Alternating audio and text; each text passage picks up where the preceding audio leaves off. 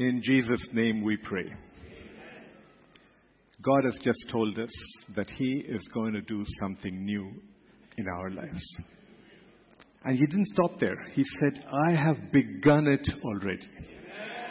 So you don't have to wait for it. It's already happening.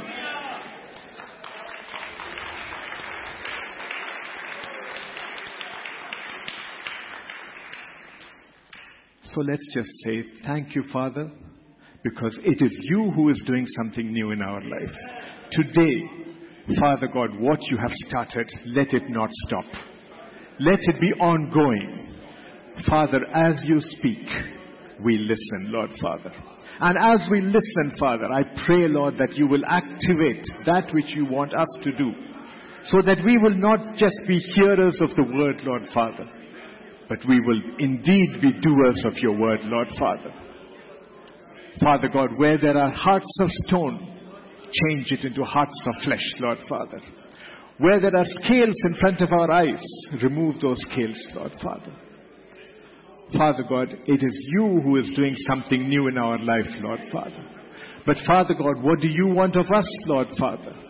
Help me to be obedient to your word, Lord Father. Because throughout history, that's the only thing you have wanted. Father God, help each one of us here, Lord Father, to be obedient to your word. In Jesus' name we pray. Amen. Let's take our seats, please.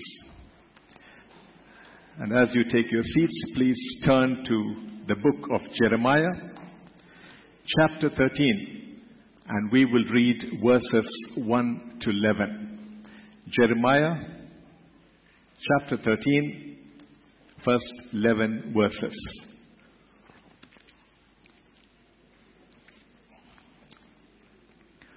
And today I have chosen to take the reading from the New Living Translation, NLT.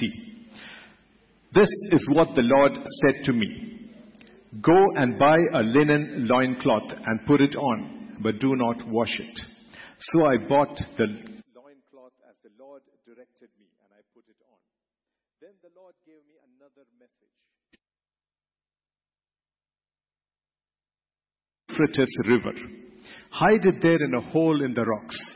So I went and hid it by the Euphrates as the Lord instructed me. A long time afterwards, the Lord said to me, go back to the Euphrates and get the loincloth I told you to hide there. So I went to the Euphrates and dug it out of the hole where I had hidden it, but now it was rotting and falling apart. The loincloth was good for nothing. Then I received this message from the Lord. This is what the Lord says. This shows how I will rot away the pride of Judah and Jerusalem. These wicked people refuse to listen to me. They stubbornly follow their own desires and worship other gods. Therefore, they will become like this loincloth, good for nothing. As a loincloth clings to a man's waist, so I created Judah and Israel to cling to me, says the Lord. They were to be my people, my pride, my glory, and honor to my name, but they would not listen to me. We'll come back to that portion of Scripture, but let's also turn to the book of 1 Peter, chapter 2, verse 9. A verse which we should be very familiar with by now. But you are a chosen generation, a royal priesthood, a holy nation, a peculiar people, that you may show forth the praise of Him who has called you out of darkness into His marvelous light. Now let's just look at these two passages of Scripture that we have got. In 1 Peter chapter 2 verse 9, we are called a chosen generation. We are called a royal priesthood, a holy nation, a peculiar people. Okay, now we are all of that. In Jeremiah chapter 13, the people of God are described as a linen loincloth. A linen loincloth tied around the waist of God. They are so close to Him.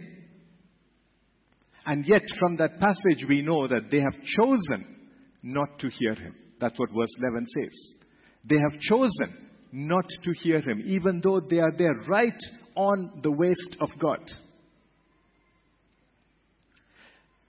And like that linen loincloth, the people of God had become useless and worthless. Now ask yourself this question.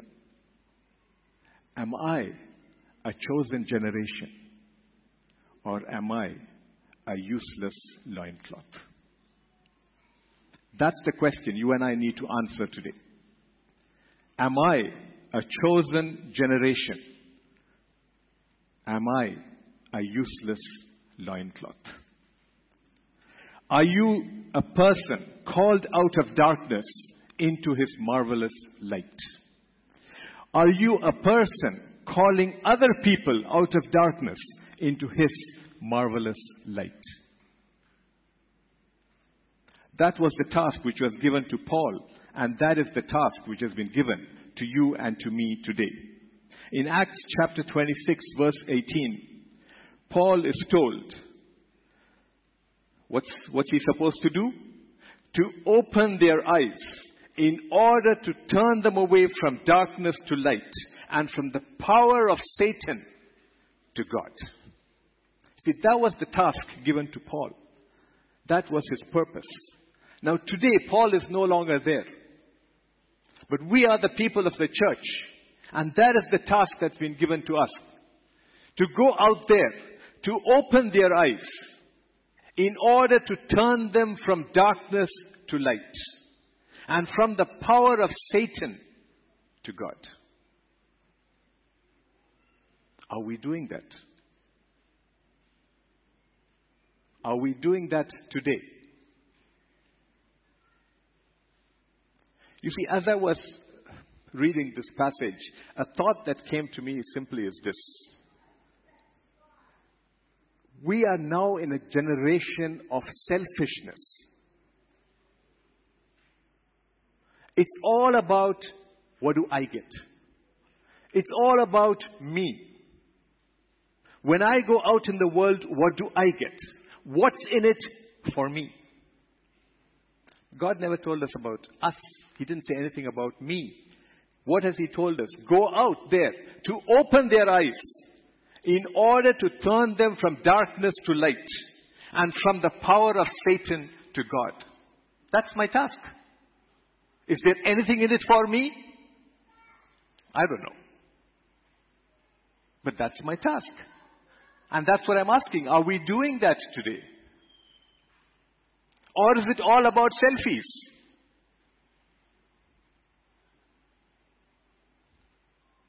Is the camera focused on you and you alone? 20 years back when I started using cameras, the lens of the camera was focused on others.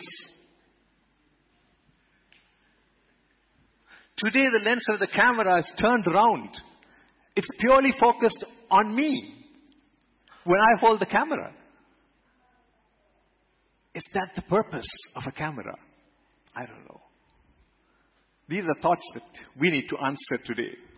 And therefore, it leads us to the title of today's message, which is simply called for a Purpose. And that's what I'm going to be talking about. Called for a Purpose. Now let me ask you a question at this point of time. How many of you believe, and I need to see hands if you actually believe, how many of you believe that God placed you here with a purpose? That's quite a few hands, and that's good. The second question that follows, and again I need to see a show of hands if you believe it. How many of you believe that you are accomplishing that purpose? Much less. So many of you believe that you have been called for a purpose, but many of you agree that you are not accomplishing that purpose. There are few of you who are accomplishing that purpose. Now assume that you have been appointed or contracted to a job, and many of us have got jobs. We work on contract basis, we work various systems. and I have a task to do. Now, what happens if I don't do that task? What happens if at the end of the year, at my annual appraisal, I don't reach the standards that are required of me? I'm dismissed. I'm thrown out. I'm sacked. That's something we face all the time. And therefore, in our secular jobs, we always work hard enough to reach that qualifying standards. We may not work so hard that we reach the top. Okay. But we work hard enough to reach that standard by which we are not dismissed. But now the question comes back, God has given you and me a task. And you and me know what that task is. And you and me, we have just said right now that we know that we are here for a purpose. But we are not accomplishing that purpose. So what's the result? You and I need to be dismissed, thrown out. We cannot hold on to the fact that I'm born again, therefore my place in heaven is reserved. I'm going to sit on the third seat from God on the right. No. God's given you a task. You haven't done it. I haven't done it. What's the result? God says, I'm the employer. Out. I'm going to get somebody else. Okay, we are called for a purpose. Let's be careful. In the book of Esther, we read what happened to Queen Vashti. She was called by the king to serve the guests. You know that story. She refused to obey. She was thrown out. We're not talking about a maid. We're talking about Queen Vashti. She disobeyed the king. She was thrown out. Place yourself in the position of Queen Vashti. You are called by God, our Creator, for a purpose. Now, are you responding to God's call, or are you refusing to do so? And I'm sensitive to the fact that there are many young people here. You pay attention. It's your generation which has got to face the world next. We're done. We're ready to go. But you are the guys, the young people. You have got the world ahead of you. Are you called? Do you know that you are called? And if you are called with a purpose. You are called for a purpose. Let's go ahead. Now, some of you actually may be thinking at this point, I can't be thrown out. I'm born again. I've given my life to Christ. I've accepted Him. I may not get all the crowns that are available in heaven, but I'm born again. Therefore, I've got a place in heaven. Now, let me warn you that that isn't actually so. Just turn with me to the book of John, chapter 15, verse 2. And again, this is a passage we all know very well. And very often, we just go through it. I am the true wine, and my Father is the vine dresser. Verse 1. Okay? Now, every branch in me that does not bear fruit, He takes away. And every branch that bears fruit, He prunes, that it may bear more fruit.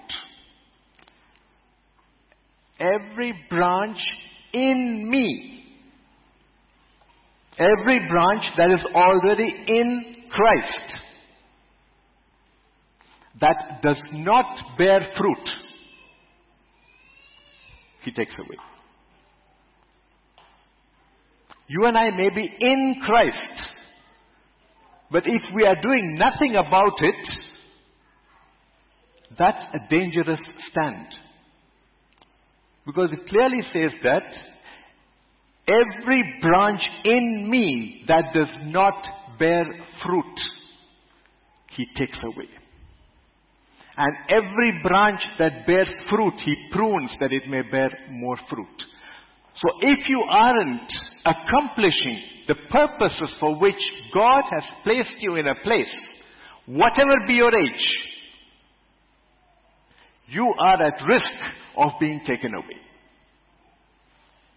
So we can't take our salvation for granted. We can't assume for a minute that having accepted Christ, I don't have to do anything else. Having accepted Christ means you have joined His army. And if you are in an army, you march. You don't sit down. The army, even during non-war time, peaceful times, has to be marching all the time. They have to be doing something all the time. They don't sit back. And therefore, if you are in Christ, but you aren't bearing fruit, you are at risk of being thrown out. So the key question to answer is this: are you bearing fruit for the Lord? Or are you a fruitless branch? Are you responding to God's call and doing what He has purposed in your life? Or are you doing whatever you think that you need to do? Probably propagating and highlighting your own name in the process. The question really is, are you accomplishing God's purpose? Now remember this: you are not here by accident. You are not here by chance. You are not here because you had nowhere else to go. You are here because God purposed it so. And if you don't think so, just read Acts chapter 17, verse 26. Acts 17:26 states this: and He has made from one blood every nation of men to dwell on all the face of the earth, and has determined their pre-appointed times and boundaries of their dwellings. So you are here because God has purposed it so. The Bible clearly tells us that God has planned our days perfectly. We are where God wants us to be. And where He wants us to be is where He wants His purposes to be fulfilled. So then comes the next question. If there is a purpose that needs to be fulfilled, what is it? I don't know what it is.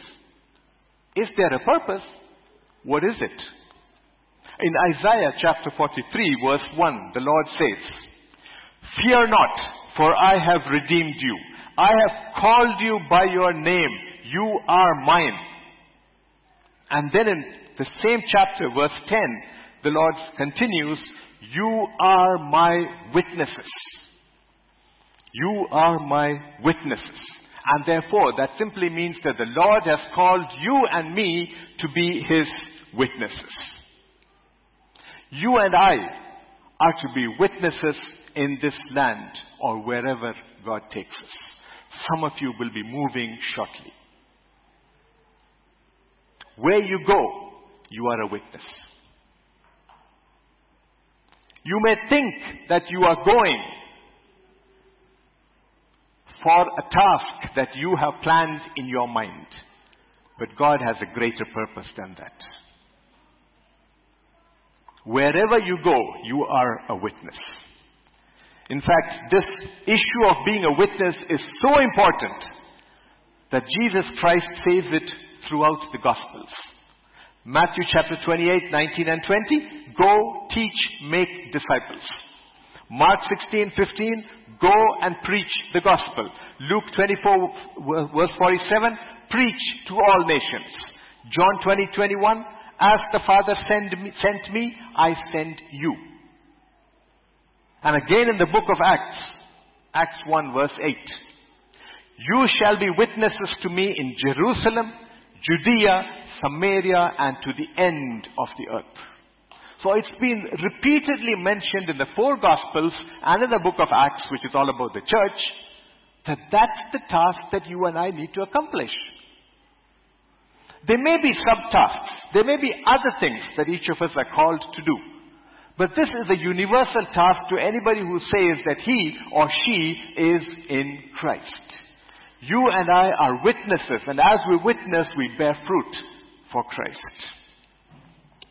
Now I tried to find out what is the meaning of this word witness.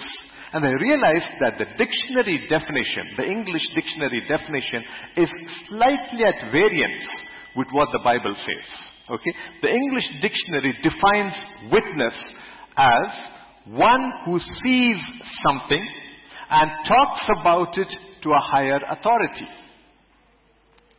Okay, you witness a crime, you talk about it to a higher authority.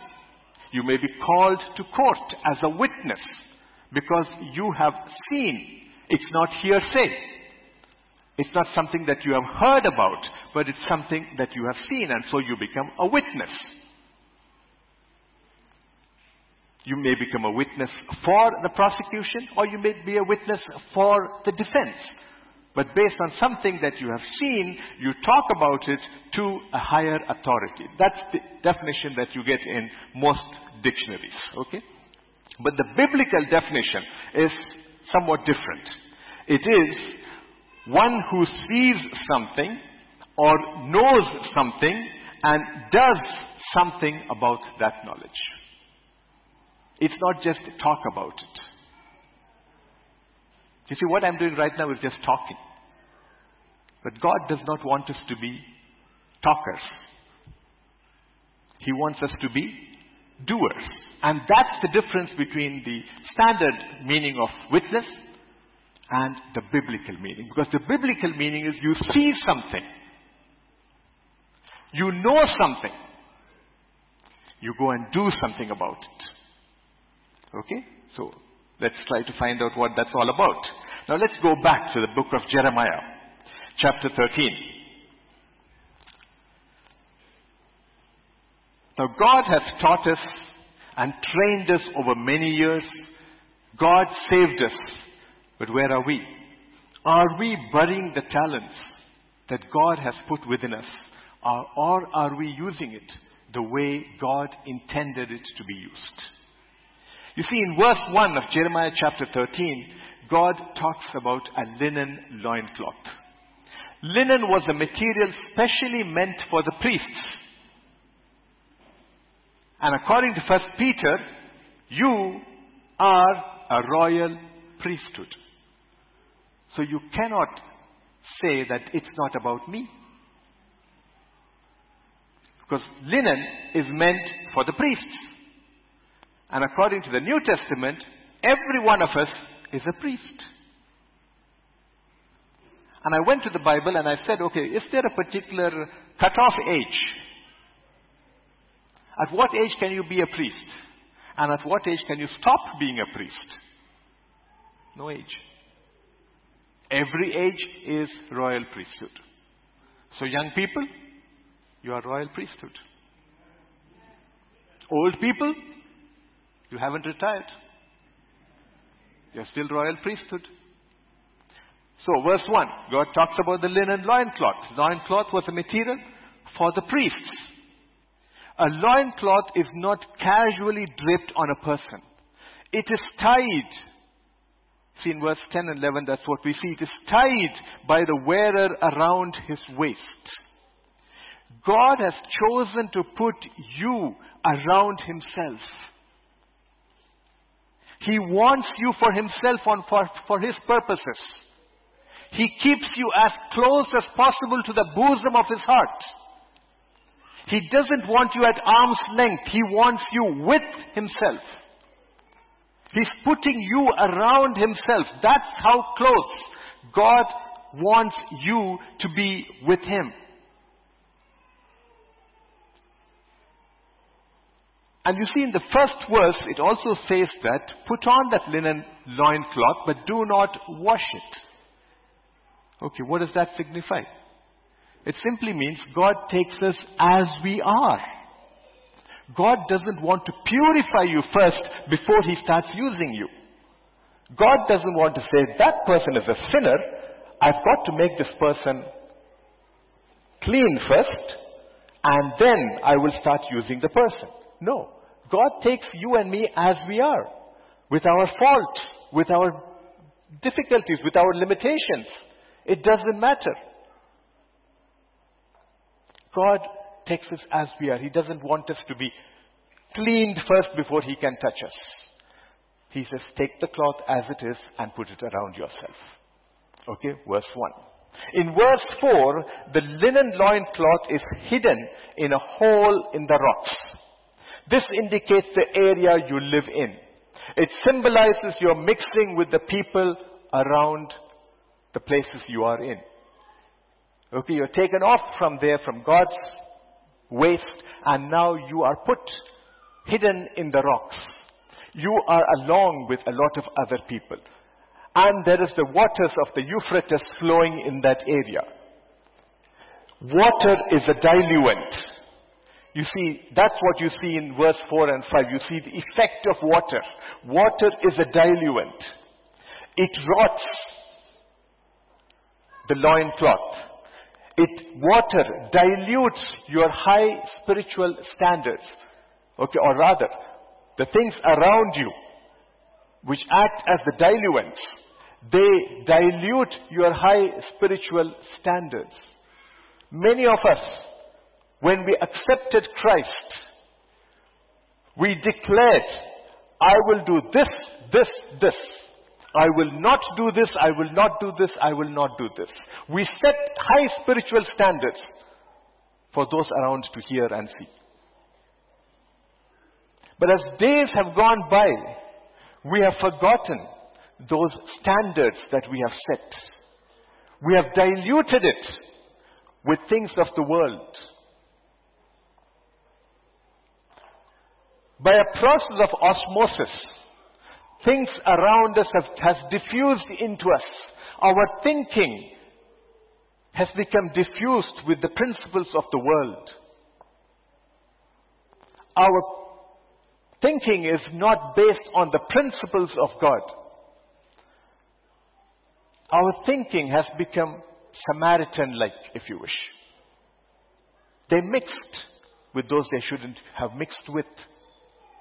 And that's what many of us have become over time. Okay, so water had diluted, had come and spoiled that loincloth.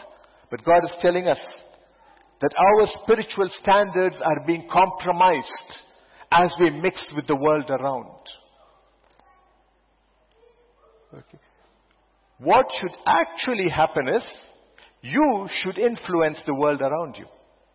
Instead, the world around you is influencing you. See, that's what we need to be looking at. Our standards are compromised. And as our standards are being compromised, we become useless and worthless to God. So when that loincloth was taken out from the place in the rocks, it was no longer a loincloth. It was useless. It was worthless. And today, is that what we are? Look back on those years when you first accepted Christ. Look back on the statements you made. Look back on the lifestyle you led at that point of time. In the immediacy of your accepting Christ. Are you still following those standards?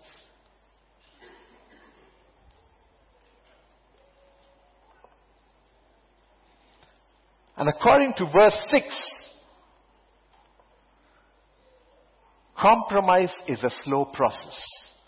Because God said, go after a long time, or a long time afterwards the Lord said to me, go back to the Euphrates and get the loincloth.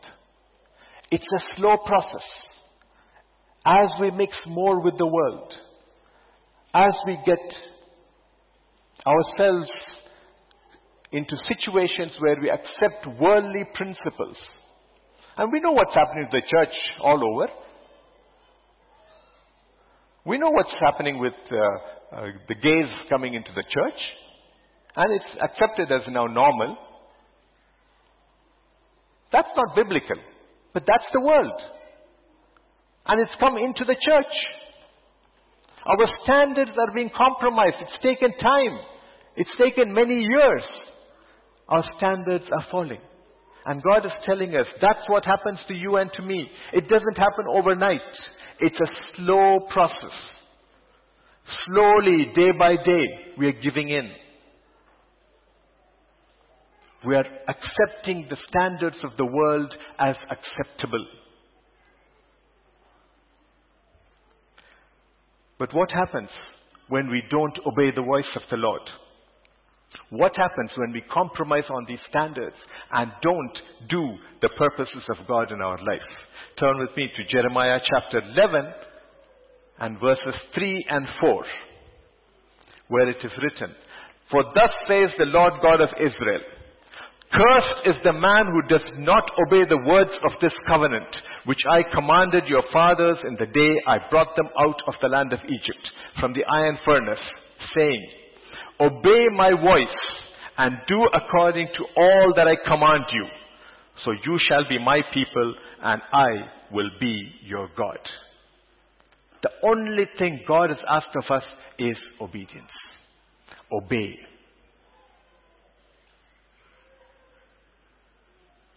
We find it difficult to obey our parents.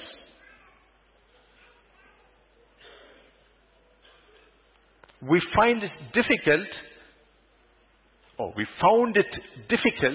to obey the red light at the traffic signal till ROP said they're bringing in a new rule. Anybody who crosses the red light is welcome to spend time with them. Till then, we still went through the red light. You see, obedience is not a natural nature to us. Obedience is foreign. Obedience is a strange concept.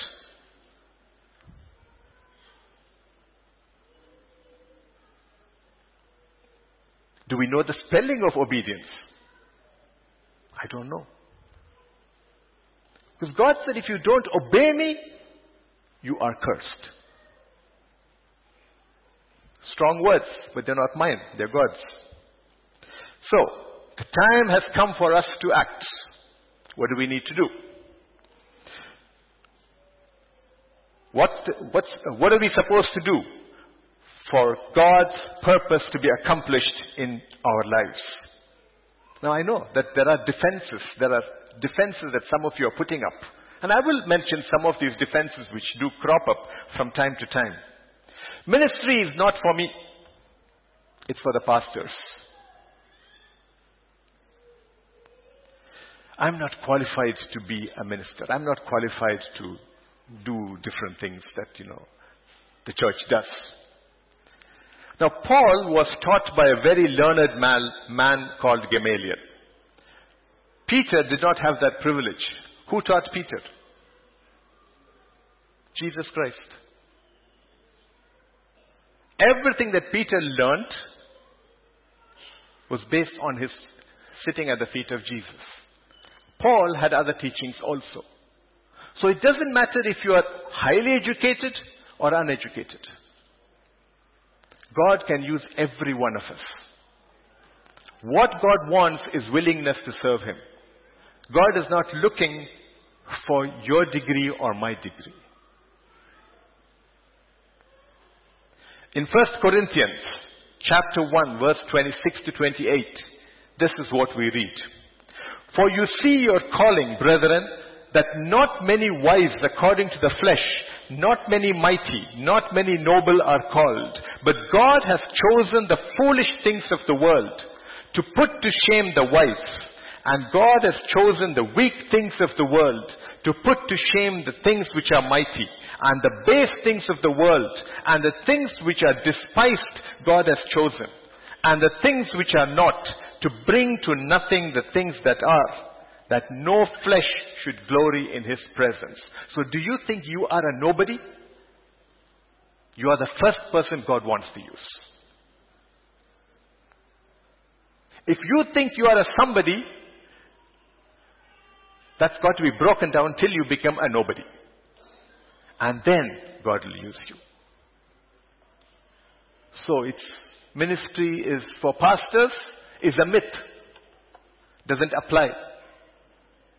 Because when we are called of God, all of us are called. Number 2, I will do ministry later when I retire.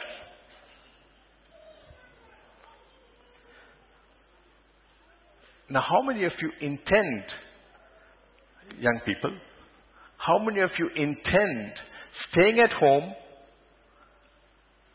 sleeping, eating, and doing nothing else till the age of 58, and once you have been declared as a retiree, then you start working? How many of you parents will say that I will start teaching my children after I retire? We don't. The minute we get some kind of a qualification, we get into a job and we start doing the job. The minute you have a child, you start taking care of that child. You start teaching that child. We don't wait for a retirement age before we do certain things. So why is it that when it comes to ministry, the standard criteria is retirement? It's not a criteria.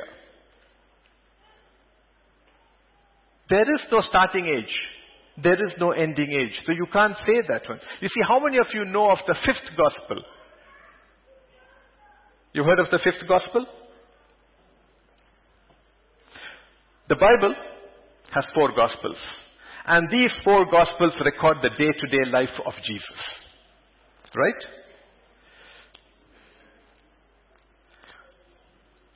The 5th gospel also portrays the life of Jesus, but it is through your life and my life. Because there are many people who will not read Matthew, Mark, Luke, and John. Instead, they will look at you and see if Christ is in you. Did Christ talk of honesty? They will look for it in you. Did Christ talk of integrity? They will look for it in you. Did Christ talk of hard work? They will look for it in you. Did Christ talk of speaking the truth all the time? They will look for it in you. You are the 5th gospel. You are the walking gospel. Because to many people, the only way they get introduced to Christ is not through what you say, but through how you live.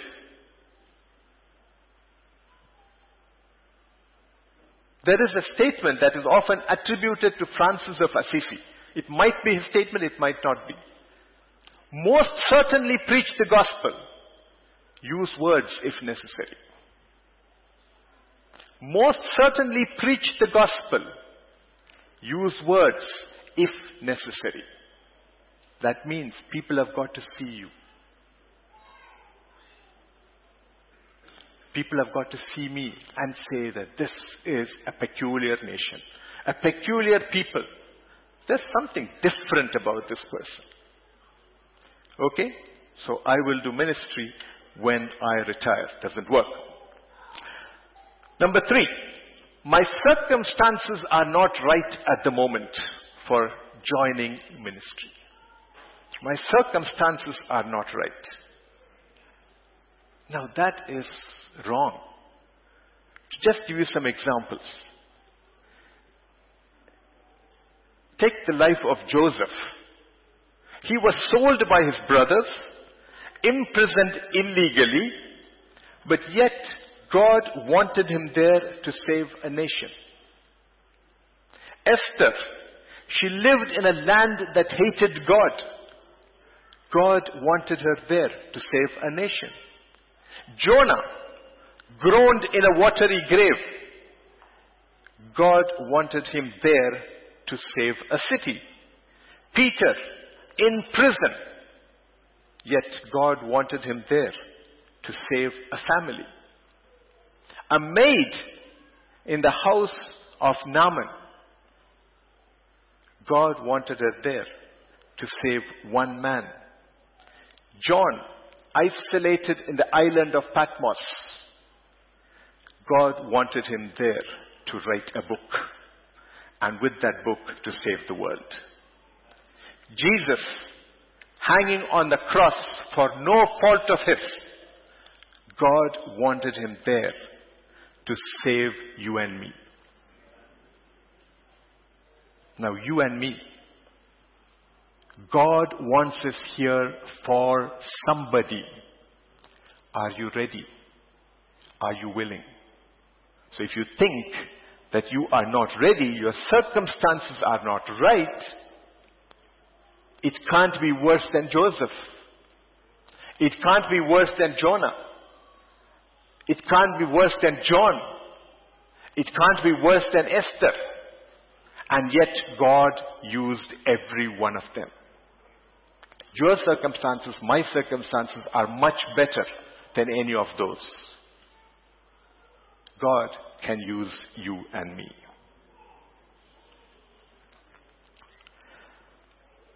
Objection number 4. I am still waiting for the call. Heard that? I am still waiting for the call of God. Some people have been waiting for 40 years for the call of God. And God has been screaming out, help me, help me. Haven't heard it. Now let me tell you a true story. Concerns me. December 2005.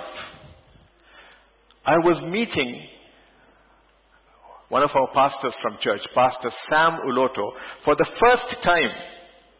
He had just come in then, come in a few weeks earlier. I had not met him till then. And those of you who know Pastor Sam know that he is one tough man. Okay, he stands here, you will shiver there. Oh, he was one tough man, okay? Now in January 2006, a new home cell was to start in our home, and I was to be the home cell associate, and Pastor Sam was to be the cell leader. And so I was now at Pastor Sam's house to talk to him as to how we were going to organize the cell. And the first thing that Pastor Sam asked me was, he said, tell me about the members who are going to be there in the cell. Basically, he was asking me for their CV. And so I started saying that, well, we have this person, he's working in this company. We have this person, she's working here. He said, no, I don't want all that. I don't want to know anything about where they're working and what they're doing outside. Tell me the names of the persons and tell me in which ministry of the church they are involved in. And then I went through that list, and I couldn't find more than 2 people out of about 12 people who were involved in some ministry or the other. And I had this inspiration. I said, no, Pastor, they're all waiting for the call of God. Okay. He said, rubbish. Turn with me, he said, to the book of Samuel, chapter 17. First Samuel, chapter 17, verse 29. And so I took my Bible and I flipped through it and I got to it. And then it says, part of the verse is, and David said, what have I done now? Is there not a need? Is there not a cause? Or as it says here, what have I done now? David replied, I was only asking a question. Is there not a task to be done? Why was David asking this question? Simply because there was a need to defeat Goliath. The army of Israel was doing nothing about Goliath. The army men whose job is to defeat the enemy were not doing that. They were not doing the task for which they have been purposed. So David comes in. He was not called to be in the army. But he just came and said, isn't there a need that somebody goes and does something against this Goliath? And so I will go. And he went, and we know the story. So what Pastor Sam told me then was, he said, there is always a need in the church. There is always a need for people to share the gospel. There is always a need that you act different from somebody else. It's not a call. You need to do it. And then he told me something which scared me. He said, 3 months. In 3 months, if all the members of our cell are not in some ministry or the other, we'll throw them out of the cell. I got scared. That would mean our cell would probably end up with 3 people. I said, no, wait a minute, Pastor Sam. You can't do that. He said, no, 3 months. So we bargained and made it 6 months. Okay, so within 6 months, everybody had to be in some ministry or the other. And believe me, it happened. Every person in that cell was in some ministry or the other. Ushers, praise and worship, Friday school, outreach, something. Okay, every member was in some ministry or the other. Okay, there is a need. The vision Pastor Sam gave us simply was, look around. There is a need all the time. God is calling you. Go to it. Go do it. Okay, so the story of I'm waiting for the call doesn't actually hold very good. Okay? So now, what are we going to do about it? See, now is the time for your godly purpose to be fulfilled. Today is the day of action. It was nice getting the promise. Sister, can I have the promise of the week back?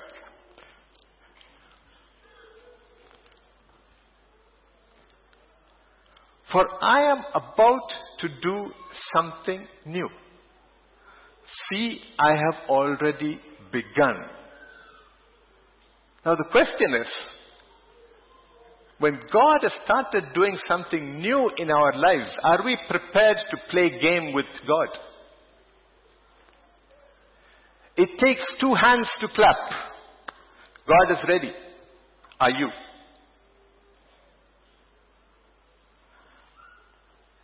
If you want to pick up your spoon to eat your lunch, you need 2 opposing fingers to pick that spoon. You can't do it with 1 finger. God is ready. Are you?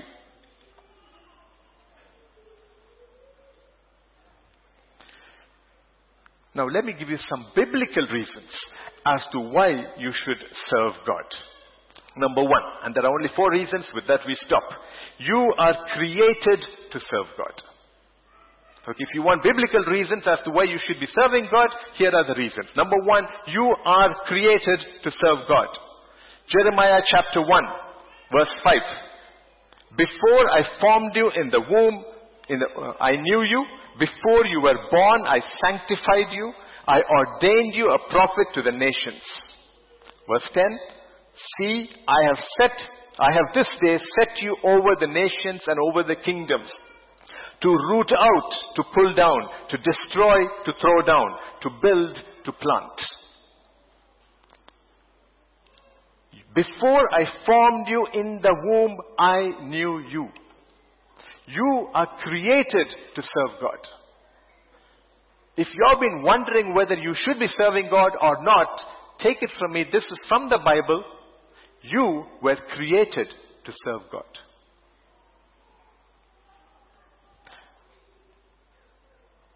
Judas had the privilege of serving God. He threw it away.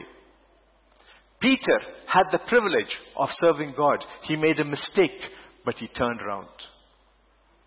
What about you and me today? We have the privilege of serving God because we were created for it. Are we going to do it or not? That is a question each of us has to answer. Number 2, you are saved to serve God. 2 Timothy chapter 1, verses 8 and 9. Therefore, do not be ashamed of the testimony of our Lord, nor of me his prisoner, but share with me in the sufferings for the gospel according to the power of God, who has saved us and called us with a holy calling, not according to our works, but according to his purpose and grace, which was given to us in Christ Jesus before time began. So you have been saved to accomplish that which God wants to be done. We are not saved by service. We are saved for service. All the good works that you do does not save you and me. But once we are saved, we need to do all those good works. Service. Okay, so you are saved to serve God. Many of us know of this pastor called Pastor Paul Yonggi Cho in Korea. And he has a huge church. Now the story goes that he was a Buddhist. He spurned Jesus Christ. And one day he was lying down in a hospital bed, ready to give up his ghost. He was racked with tuberculosis. And at that point of time, there was very little actual treatment available for tuberculosis. His lungs were shot up. He was put in a sanatorium away from the city, so that he could at least breathe in clean air. And in that place, a young woman came and ministered unto him. He threw her out a number of times, but at one point he accepted Christ. From that day, his life changed. He was healed. He decided to serve God. And today we know of Pastor Paul Yonggi Cho. We don't know the name of that young woman. That's not recorded anywhere. In fact, he writes that he does not know the name of that lady.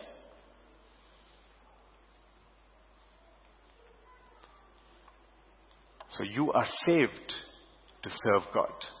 You may touch only one person in your life. That one person may touch a million others. You don't need to touch a million people. You don't need to get fame and name. But what you have done is written up there. And that's all that's needed. Number 3, you are called to serve God. Romans 8:28 says this, and we know that all things work together for good to those who love God, to those who are called according to his purpose. So you are called to serve God. On 11th September 11th, a young man who was an usher in his church was just leaving his home to rush to the metro to take metro or subway or whatever they call it in the New York, to rush to his office, which was in the World Trade Center. Now, just as he rushed out of his home, he saw his neighbor fall down the steps. She was an old lady. He knew that if he stopped to help her, he would miss his shuttle. But then he thought, no, let me help her, and I'll still get the shuttle. So he went, he tried to help her, he got her back into the house. It took a couple of minutes, took about 4 or 5 minutes, and then he rushed to the station just to see his shuttle pulling out. And so he had to wait for 7 minutes before he got the next shuttle. The shuttle he missed was in the World Trade Center when it collapsed. Had he been on that shuttle, he would have died. Because he missed that shuttle. Why did he miss it? Because he remembered his calling as an usher. Ushers, you are not ushers only on Friday. You are ushers all the time. Friday school teachers are not teachers only on Fridays. Whenever you get the chance, you teach. Members of the praise and worship team, you don't sing only on Fridays. Your job is to encourage all the time. Whichever ministry we are in, whatever we are doing, it's not once a week. It's all the time. That's what we are supposed to be doing. You are called to serve God. And finally, number 4, you are commanded to serve God. Exodus chapter 23, verse 25. So you shall serve the Lord your God, and He will bless your bread and your water, and I will take sickness away from the midst of you. So it's a straight command there. You must serve only the Lord your God. Or you shall serve the Lord your God, and He will bless your bread and your water. And from your midst He will take away illness and sickness. Okay, God doesn't say, if you wish, you decide, if you've got the time, you may come and serve me. No. That option has not been given to us. God says, so you shall serve the Lord your God. And as you do that, you shall be blessed. President Kennedy once said, ask not what your country can do for you. Ask what you can do. We need to rephrase that in the context of our church. Ask not what the church can do for you. Ask what you can do for the church. You can even rephrase that some more and say, ask not what God will do for you. Ask what you will do for God. Reinhard Bonnke, some of you will know him, the well-known evangelist, now often uses the word called submarine Christians to describe people of the church. Submarine Christians are those who surface once a week. On Fridays, in our context. On Saturday, they start going down. From Sunday to Thursday, they are buried at the bottom of the sea, that nobody has any clue that the guy is even a Christian. Your language, filthy to the core. Your behavior, even the world doesn't tolerate it. Thursday evening, praise the Lord.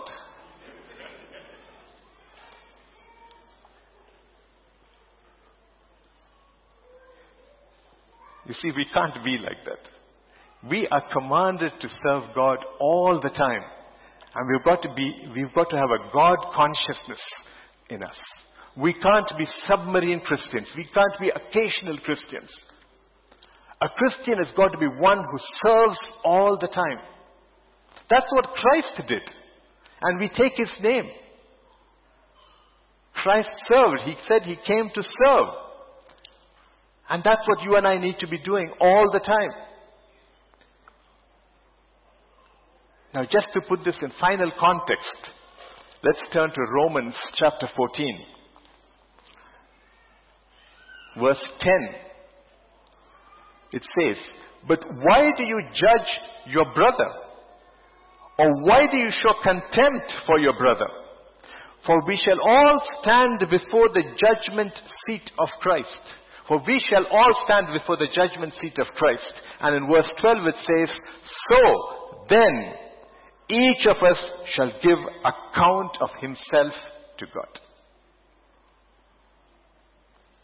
You are accountable to God about yourself. God is going to ask you, what did you do on Sunday? What did you do on Monday? What did you do on Tuesday?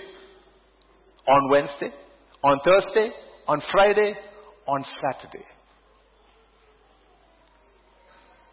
What did you do with the 50 years I gave you? What did you do with the 80 years I gave you? You are accountable. You have to give an answer for that. Okay? And at that point, you can do nothing about the years gone by. So today, you've got to decide what you want to do. Think of that loincloth in Jeremiah chapter 13. Do you want to be useful, or do you want to be useless in God's kingdom?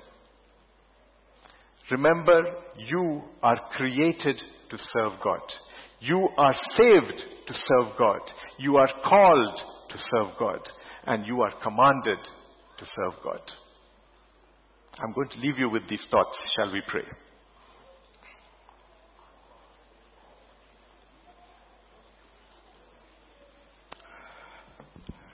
God has told us that He is doing something new in our life. If you want God to do something new in your life, you need to be obedient to His word.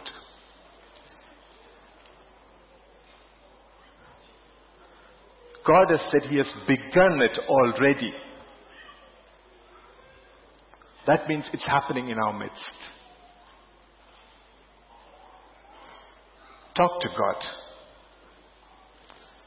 If you think you are the person God is calling to serve Him wherever, in whatever capacity, tell Him so. It's between you and God. It's all about how you want to serve Him.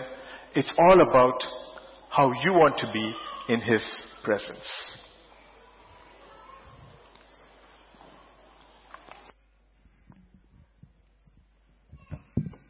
While we are still praying, if you know you are here, you are not born again, I want to give you an opportunity to give your life to Jesus. God is ready to take you as you are. He's ready to take you and turn you to a new person, the best that you can be. But you have to willingly say, "Here I am, Lord, use me." You know you are not born again here and you are in this auditorium right now. Please raise up your hands so that we can pray with you. You want to give your life to Jesus. You want to surrender your life unto Him. God bless you, sir. God bless you. Please still keep that hand up. God bless you. As you are raising your hand, please raise your hand very well so that God can see that you are truly willing to surrender your life unto Him. God bless you for doing that. I'm going to be praying with you. I want you to commit yourself unto God. Please pray that prayer in your heart. The rest of us, you are still praying your prayers, and God will use you. I want you to pray that prayer in your heart. You are giving your life to Jesus. And Lord, I surrender my life unto you today. I confess all my sins. From today onward, I will not go back to those sins. I surrender my life unto you. Take me as your son today. I give my life unto you, Jesus. I confess you as my Lord and personal Savior. Thank you, Jesus. Father, thank you for your Son. And as many that have given their life unto you today, please accept them and use their life to showcase your glory to the whole world in Jesus' name. The grace never to go back to a life of sin again, give unto them in Jesus' name. Save their soul in Jesus' name. And write their name in the book of life in Jesus' name. In Jesus' mighty name we have prayed. The rest of us, let's rise on our feet. And we open the scriptures. James 4:17. James 4:17. We'll read it and we'll close. Can we have it? James 4:17. Let's read it together.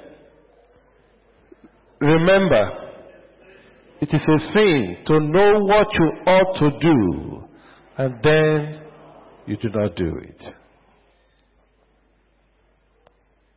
You know what you ought to do. God has told you the department you need to join in church. You refuse to do it, it is a what? And the Bible says no sin, no sinner will go to heaven. For the Bible says the eyes of the Lord does not behold iniquity. So if you still continue in that sin, you stand the chance for your prayer not to be answered. Because you are living in sin and you know it. Please don't play, what will I call it now? Don't play jamboree with God. You know what to do? Do it and not live in sin. Let us pray.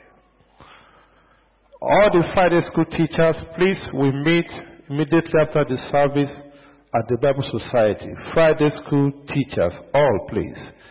Father, we thank you, we give you praise for today. What a wonderful day. Thank you because you have a purpose in heart why you called each and every one of us. None of us was sent to this world by you without an assignment to fulfill. But when you said, go ye and preach the gospel, you told every one of us, every Christian is said to go and preach the gospel.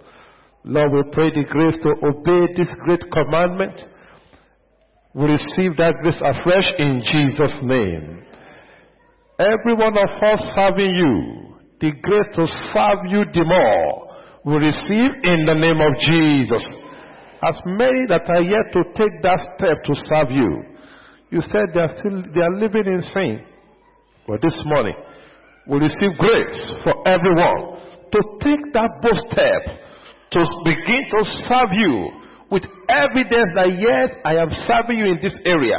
Lord, let that grace be released unto each and everyone in the name of Jesus. As we go this week, do something new in our life in Jesus' name. Do something glorious in our life in Jesus' name. Do something wonderful in our life in the name of Jesus. For everyone traveling this week, we declare safe trip in Jesus' name. Favor trip in Jesus' name. For everyone that will be coming back from their leave this week, we pray you will bring them back safely in the name of Jesus. When we all come back next week, we shall come with testimonies in Jesus' name. Thank you, Holy Spirit. In Jesus' mighty name we have prayed.